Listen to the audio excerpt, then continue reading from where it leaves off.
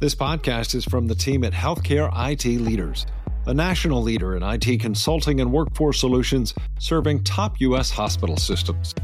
You can support our show by leaving a 5-star review on Apple, Spotify, or your favorite podcast platform. Thanks for listening. Now here's our latest episode. I think the biggest opportunities, I'm so proud that we're on a single instance of Epic. I'm so proud we're on, a single ERP and Cloud Fusion. But as I remind my team, even though that may have been multiple year journey, multiple hundreds of millions to get there, that's really step one. Now that we're on those standard platforms, how do we simplify things massively, right? How do we simplify the policy? How do we simplify the business processes? How do we make it so that those systems are truly force multipliers? From Healthcare IT Leaders, you're listening to Leader with Ben Hilmes. On today's episode, our guest is BJ Moore, an award-winning CIO and EVP of Real Estate Operations at Providence. As a CIO, BJ draws upon deep technological expertise from his years at Microsoft to advocate for a better patient experience by utilizing cloud computing and artificial intelligence.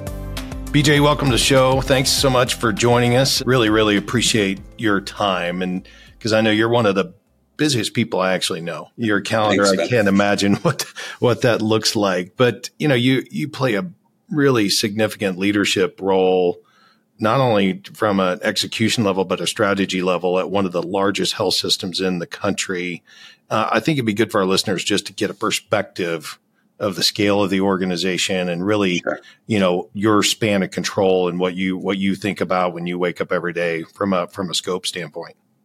Sure. So let me start with my name and title. That'll give your listeners some context. So BJ Moore, I'm the Chief Information Officer and also responsible for real estate strategy and operations here at Providence. So kind of a unique scope with both IT as well as real estate. Providence is one of the largest health systems in the United States, as you mentioned. We're primarily here in the West Coast in 7 states. We've got 120,000 caregivers. We do about $27 billion in revenue. We have 52 hospitals and over 1,000 clinics. So very large, diverse health system here on the West Coast. Wow. The real estate aspect is kind of unique. There's a couple of partners we work with that have spun off some technology companies that have included the whole real estate concept from a growth M&A perspective. So I'm starting to see more and more of that in your space. So you're a pioneer for sure there. Every topic, every conversation I've had with technology leaders over, seems like the past year, the first thing out of their mouth is artificial intelligence. I heard you talk at the Oracle World Conference, and you distinctly separated classic AI versus generative AI. And I found that pretty intriguing. I think can you help our listeners kind of understand your kind of position on that and how you think about that? Well, let me give some context of why I kind of have the two nomenclatures. So we went to our board of directors about 6 months ago to talk about generative AI.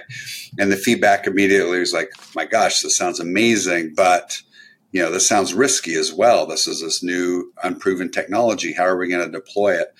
And I immediately, thought, well, no, we've been doing AI for a while. But we've been doing classical artificial intelligence, machine learning. And so I educated the board, what that looked like over the last 5 years. That's predictive scheduling. It's predictive forecasts. It's looking at supplies. It's, kind of these classical mathematical models that we've been using AI for a while. So it gave my board a lot of assurance that although generative AI is new, we've been doing AI for a while. So from then on, I kind of, talk about it in two camps. There's classical AI, which has, still a lot of value, kind of the mathematical model, predictive, things that we've been using for years and kind of fine tune. And now generative AI, this new kind of tool in our toolbox moving forward. And, just as it gave my board confidence that although it's a new technology, we've had experience with AI, I find as I talk about it, it also creates a nice framework for people.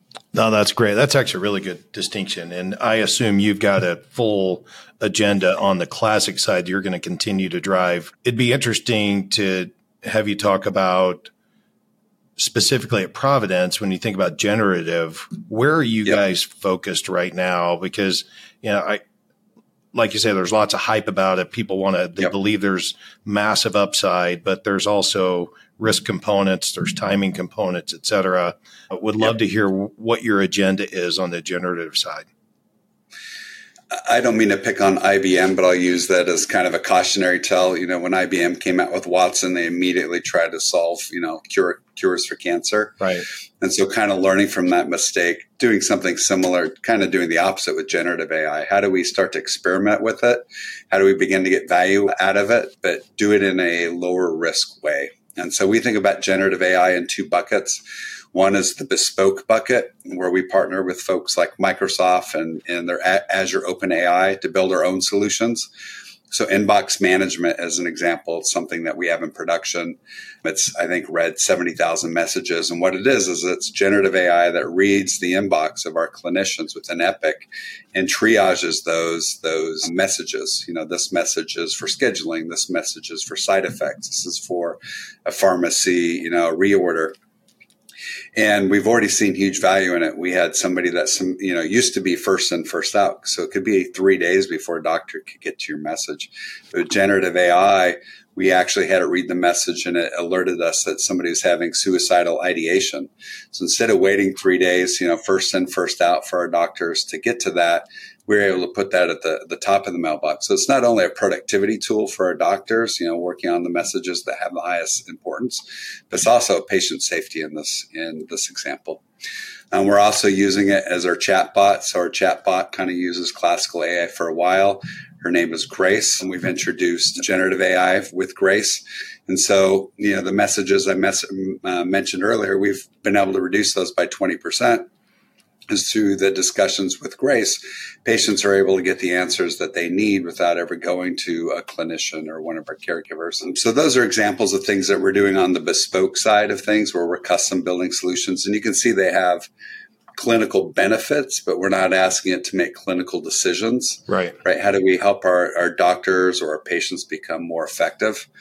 And then the other thing is partnerships, and it's what I'm calling the easy button. I need to come up with a better framework. So we've got bespoke, which are our custom solution, and the easy button, which is where we're working with partners like Microsoft and adopting their Copilot technology and Office 365. We're partnering with Epic. Epic's building a lot of great new AI capabilities integrated within their product. We're working with Oracle. That's why I was at the Cloud World.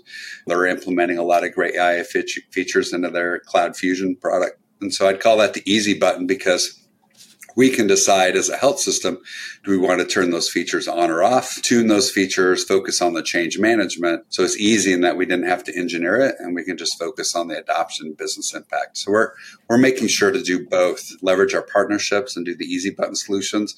But also we've got great engineering talent. There's things that we think we can do with this emerging technology to build bespoke solutions. That's great. And we're actually going to talk about that engineering talent a little later, relative to competitiveness and et cetera. But before we do that, so, when I was with the Adventist Health, I walked into that health system and we had 1,700 different applications across the enterprise. And we're like, holy cow, we want to, get more out of the data center business, more into our cloud journey, get some rationalization going on. I know you've been a proponent of how the simplification is a better way to go. You're ahead of most people in the industry on that front. Talk to our listeners about how you kind of approach that coming from big tech into healthcare, and have made tremendous strides there over the past several years. Yeah, so I was at Microsoft for 27 years. My last role there was in the Azure division, and I helped move their commercial business from on-premise to the cloud. So I had that experience firsthand. And when I joined Providence 4 years ago, came up with this strategic mantra around simplify, modernize, and innovate. Ben, I hear you had 1,700 apps at Adventist. God bless you. When I joined, we had 4,000 here at Providence. I wish we only had 1,700. Wow. So, that's where Simplify became our core pillar, right? I'm not going to create 4,000 great experiences. I'm not going to secure 4,000 apps. I'm not going to move 4,000 applications to the cloud. So how do we just retire those? And as part of that, we also standardize on platforms. So we had 10 ERP systems. We moved to Oracle Cloud. We had multiple instances of Epic. We had Meditech, and we had Allscripts. So we moved to a single instance of Epic. We had multiple communications platforms. We had Zoom. We had WebEx. We had Teams. We we, standardize on teams. So that Simplify was kind of a core tenet of ours. I almost think of it as Maslow's hierarchy of needs, where, Simplify is kind of the eating, breathing, sleeping of Maslow's. If you don't take care of those, you can't do the more advanced things. Right. Like modernize, right? How do you, as you mentioned, how do you get out of the data center business? I always joked with my team. I don't know that they appreciated the joke, but we're not going to out data center our competition. People don't come to Providence because I run a better data center. And so how do we, in this case, we leverage Microsoft Azure, leverage somebody else's expertise to manage the data centers, to manage the workflow, the compute, the storage, the backup, those capabilities. And we can focus on our differentiation, which is providing, great healthcare to our communities. And so that's kind of the middle layer of, Maslow's hierarchy of needs, maybe sending the kids to school, right? You got to have the basics first, and then you can do the modern stuff. And that really sets us up for innovation, which is really like, the self-actualization part of Maslow's hierarchy of the needs.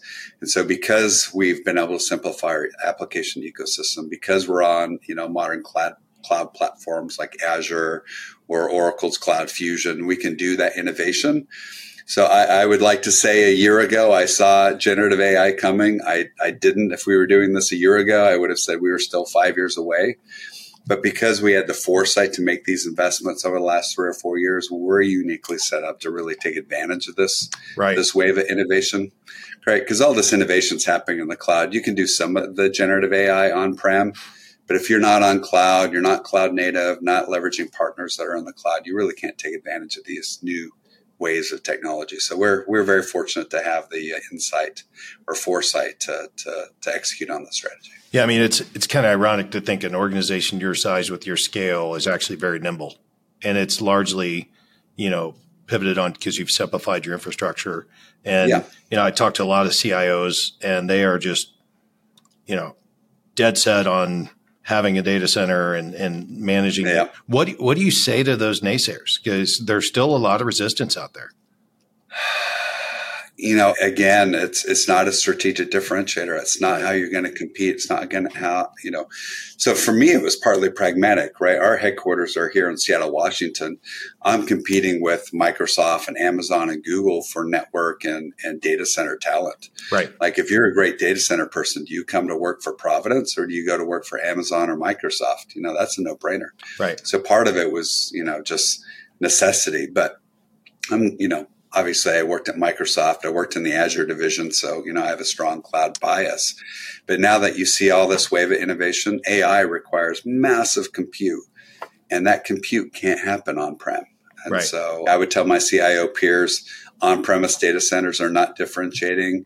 You're painting yourself in a corner where you can only work on legacy applications. You can't take advantage of this new wave of technology.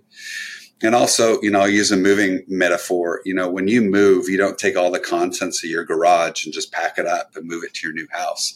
Same thing when you get out of the data center business and move to the cloud. That's how we retired a lot of our applications. We looked at that application and said, is the usage there, the usefulness there to move it? And about 40% of the time, the answer was no. And so we use that as an opportunity to archive the data, migrate the data, and turn the application off. And we never moved that to the cloud. So that was a really strong tool of us to simplify our environment before we moved to the cloud. Got it. Yeah, I assume, though, you would take your cars. I know you're a car guy. Always take the car. Knowing that about you. All the other stuff in boxes that you haven't unpacked from the last time you did. You're exactly right. That's like test. 10 years I haven't unpacked this box. It's time to get rid of that box. That's right. That is exactly right. I love that analogy. It's really good. And you mentioned big tech. So Amazon, Microsoft, Google.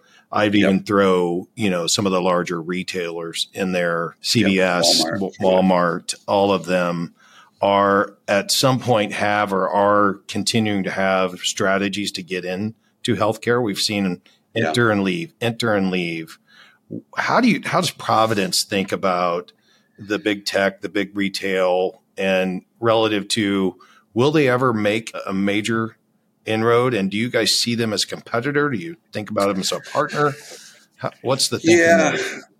Yeah, I think they will make inroads. Take Amazon. Amazon has a success in many, many different verticals and sectors. They've had a lot of starts and stops, and they'll eventually get it right. And that's one of the decisions why we chose not to choose AWS for our hosting. Similar to retail, when I worked at Microsoft, Walmart used to be on AWS, and they realized, Amazon is our competitor in retail. It's maybe not the best place to host our cloud. So we were similar. We see Amazon eventually becoming a competitor. And so we chose a cloud platform that was more agnostic. But as CVS and some of these other partners that are going in, we'd love to, they're going to succeed at some point in time. They are going to come in. So partnership, it could be, a key to that.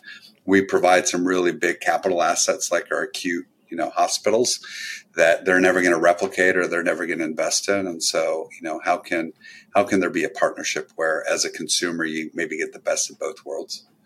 But yeah, so far the success has not been there, but it'll come. I'm confident it'll come eventually. I think you're right. And I think we'd be naive not to think that at some point they get it right. And we can't let, disintermediate us and just give us all the low margin, high capital business. Right. And they're taking all the high margin, profitable business. That would be disastrous for the industry. So that's where having the foresight and having the opportunity to partner with these partners is going to be critical. Yeah, I think that's right. So staying on that line, but going to a different path here, you guys are big enough, have enough scale to, hire engineering. You mentioned the strength of your engineering teams. How do you think about where do I partner? Where do I, just do it myself? And how do you differentiate between what delineates that? Yeah, it's case by case, but the feedback is, you take a partner like Epic. If Epic isn't going to be investing in an area, like they're actually doing really good in the partnership with Microsoft around AI. Right. We're looking at the domains that they're doing at.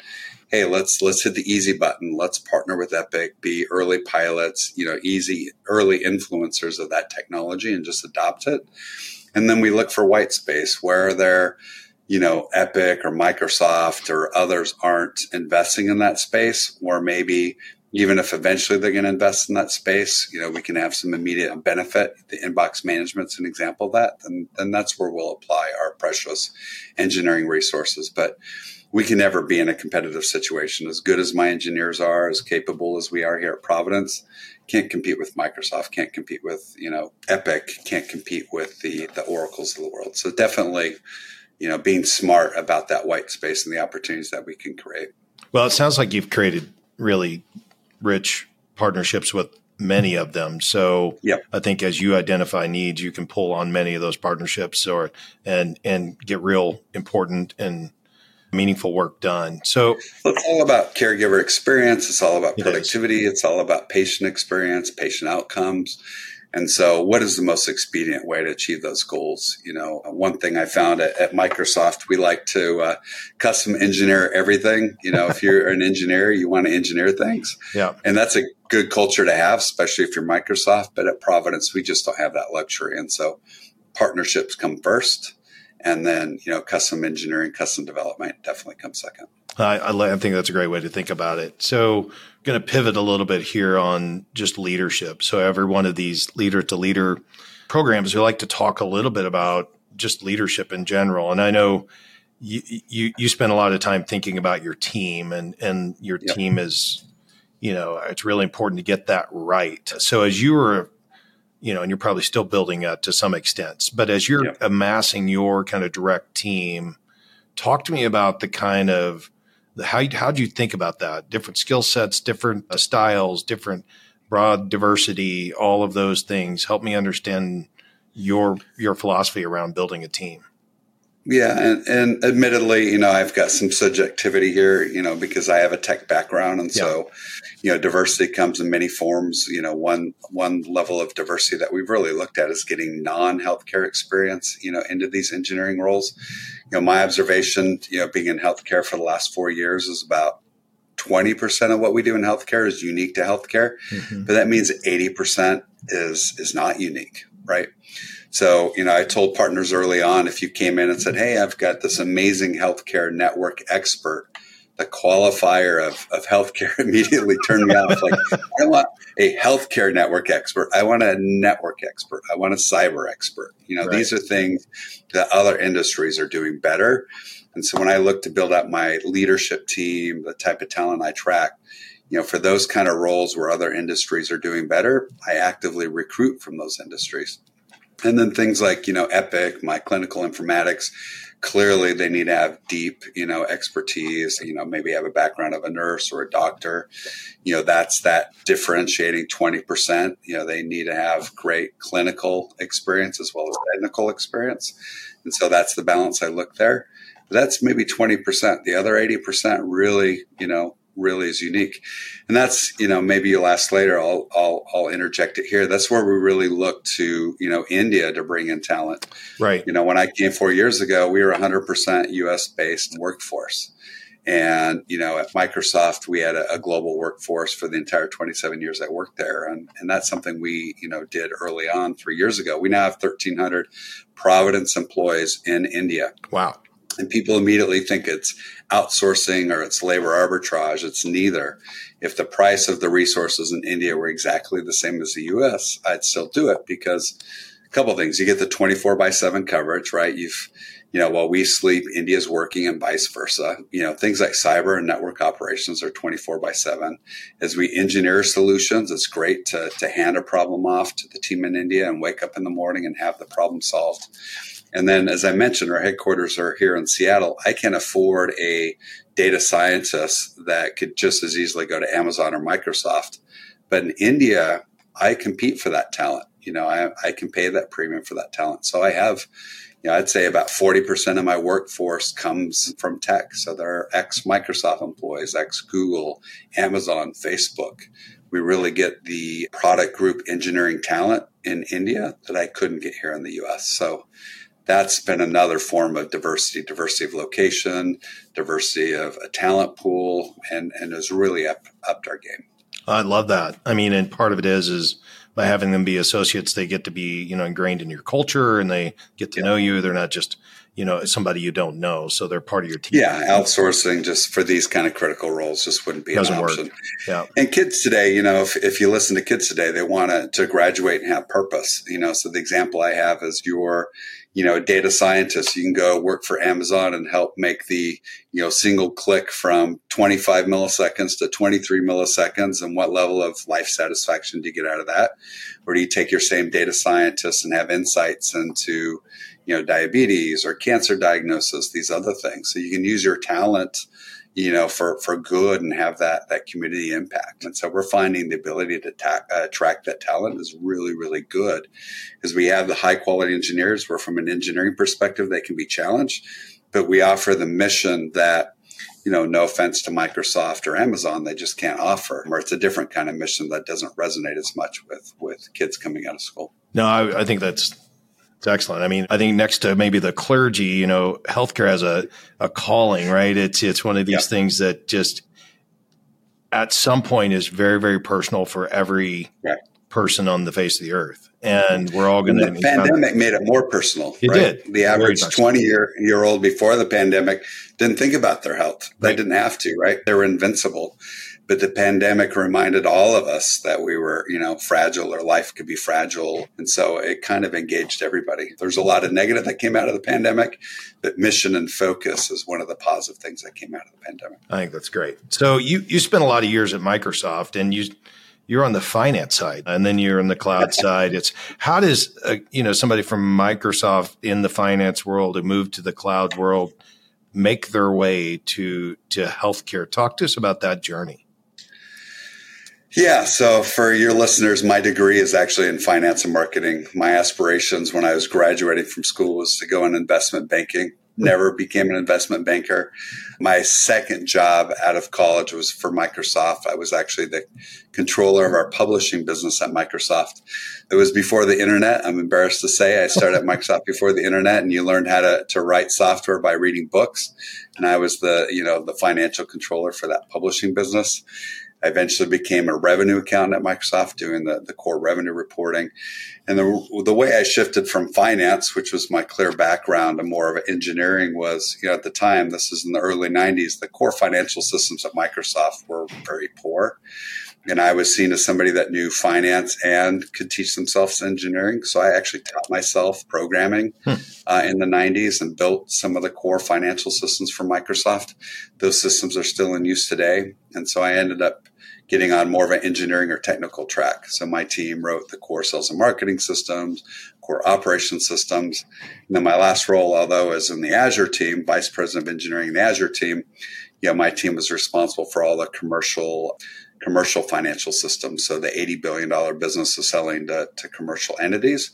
My team owned the systems that supported it. So kind of went from being the finance subject matter expert, the guy that wore both hats and did finance and wrote financial systems, to, my last, 10 years, 15 years at Microsoft was 100% engineering. And then, after 27 years, Microsoft's an amazing company. I was too young to retire. I looked around, what could I do next? And similar to the kids that are coming out of school, wanted to have purpose. I wanted to have purpose as well. And I saw healthcare as ripe for digital transformation. So I saw it taking my 27 years at Microsoft, my tech experience, and bring it to healthcare, and helping healthcare be part of that digital transformation seemed exciting. If I would have known what was coming with generative AI, I would have been even more excited. I mean, I think This is going to truly transform healthcare, but that was kind of the impetus. That's it. So I spent a lot of years, 2 decades in a highly competitive, high-tech space as well.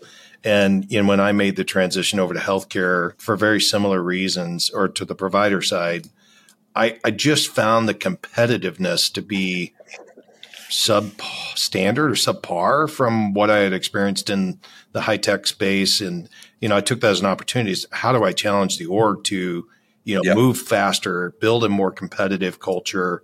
How are you using, what you learned in your 27 years of Microsoft and bringing that to your culture inside of Providence?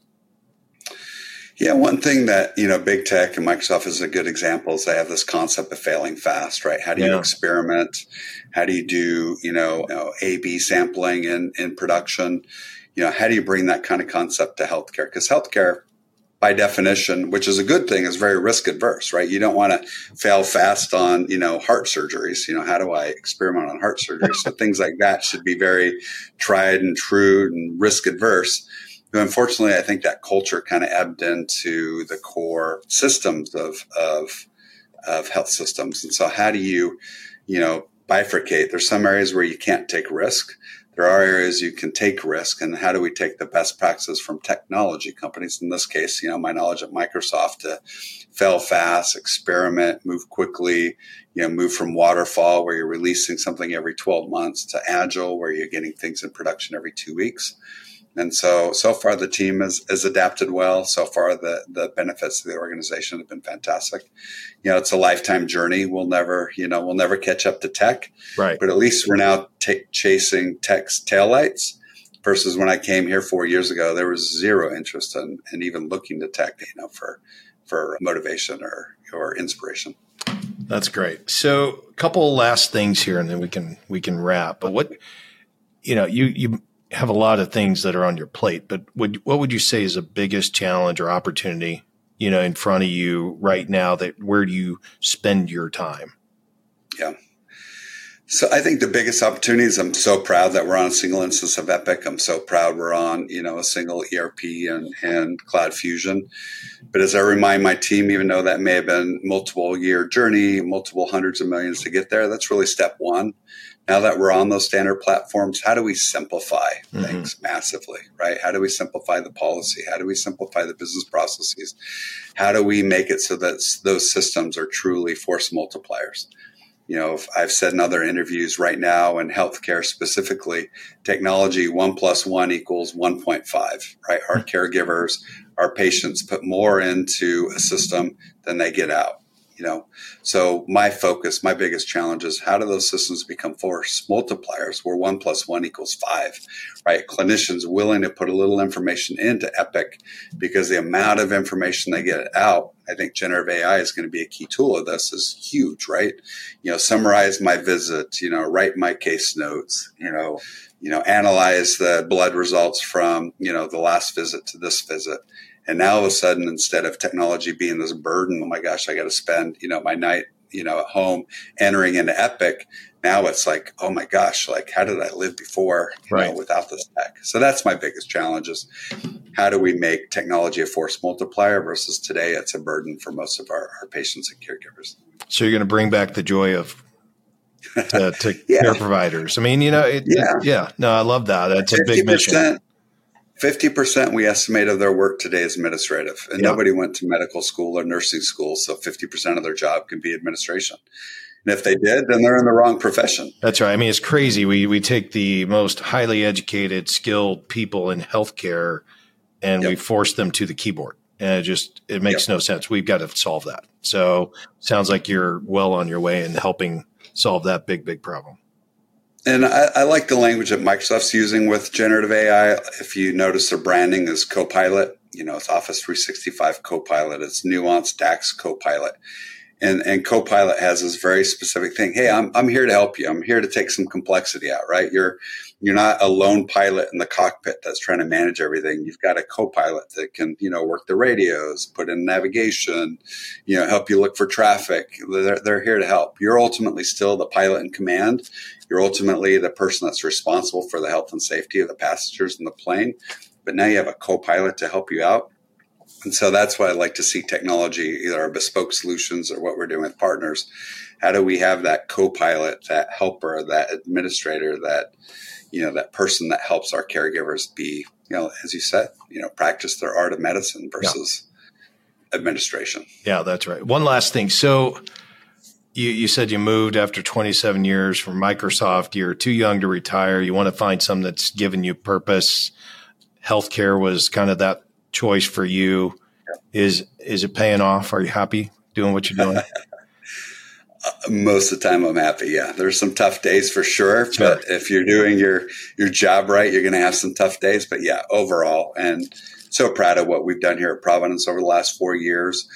And as I mentioned, we had to simplify, modernize, innovate. We had a very specific strategy, but I had no idea how well that was going to set us up for this new thing called generative AI. Ben, maybe you knew a year ago this was coming. I didn't. And now that it's here, it's like, oh my God, thank goodness we, had the foresight. So now we can really focus on adopting this new technology versus, oh crap, we got to clean up the garage before we can take advantage of all this new tech. Well, for the record, I did not know it was coming a year ago, but I felt really dumb when I first saw it, in January. I'm like, this thing is amazing.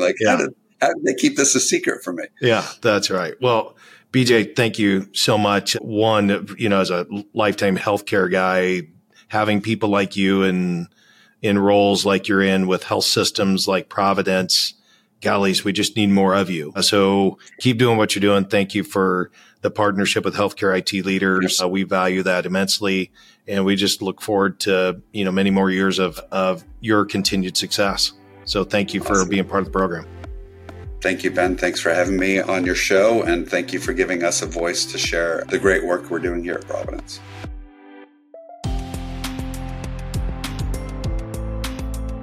I could talk to BJ for hours. He's one of the leading minds in our industry and has a real vision for healthcare modernization. Here are my top takeaways from our conversation. 1. Artificial intelligence can make healthcare more efficient and improve outcomes. Providence already has compelling proof that AI-driven workflows can save lives. 2. Hospitals should get out of the data center business. Moving to a cloud-based infrastructure as soon as possible is critical for scale and innovation. 3. An important part of the cloud journey is app rationalization. That means retiring underused applications and consolidating around the best-of-breed solutions. The end result is more efficiency and improved service levels. 4. A diverse workforce can come from anywhere. BJ isn't afraid to hire engineers from other industries and from outside the U.S. His own background proves you don't always need healthcare experience to succeed in healthcare IT. So what did you think? What were your big takeaways from this episode? I'd love to hear from you on our social media channels or drop me an email from our website at healthcareitleaders.com. Until next time, I'm Ben Hilmes. Thanks for joining us for Leader to Leader. To learn more about how to fuel your own personal leadership journey through the healthcare industry, visit healthcareitleaders.com. Don't forget to subscribe so you don't miss any insights, and we'll see you on the next episode.